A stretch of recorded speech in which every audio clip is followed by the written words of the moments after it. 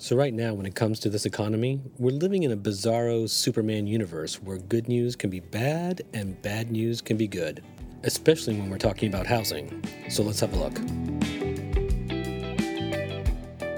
Welcome to the Daily Drill, everyone, your quick peek into the housing news of the day. I'm Paul Lopez, Senior Vice President at the National Association of Home Builders, and today is Monday, December 5th.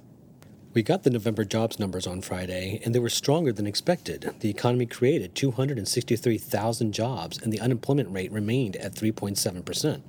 Unemployment gains are being supported by an ongoing recovery of jobs from the COVID losses.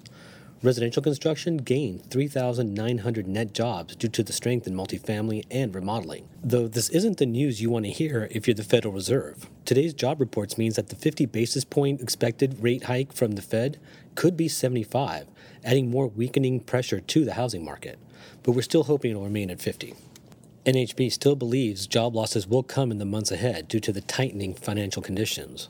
On the other end of the spectrum, home prices in many areas are now falling. This is the cooling the Fed is looking for.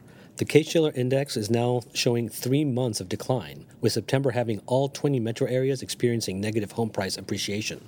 The overall index fell at a seasonally adjusted annual growth rate of 8.7% in September, following a 6.4% decline in July and a 10.4% decrease in August. Although prices are still up more than 10% from a year ago. NHB is forecasting an 11% drop from peak pricing. That's it for today. I'll be back again tomorrow. If you're enjoying this podcast, please be sure to subscribe. I'm Paul Lopez. Thanks for listening.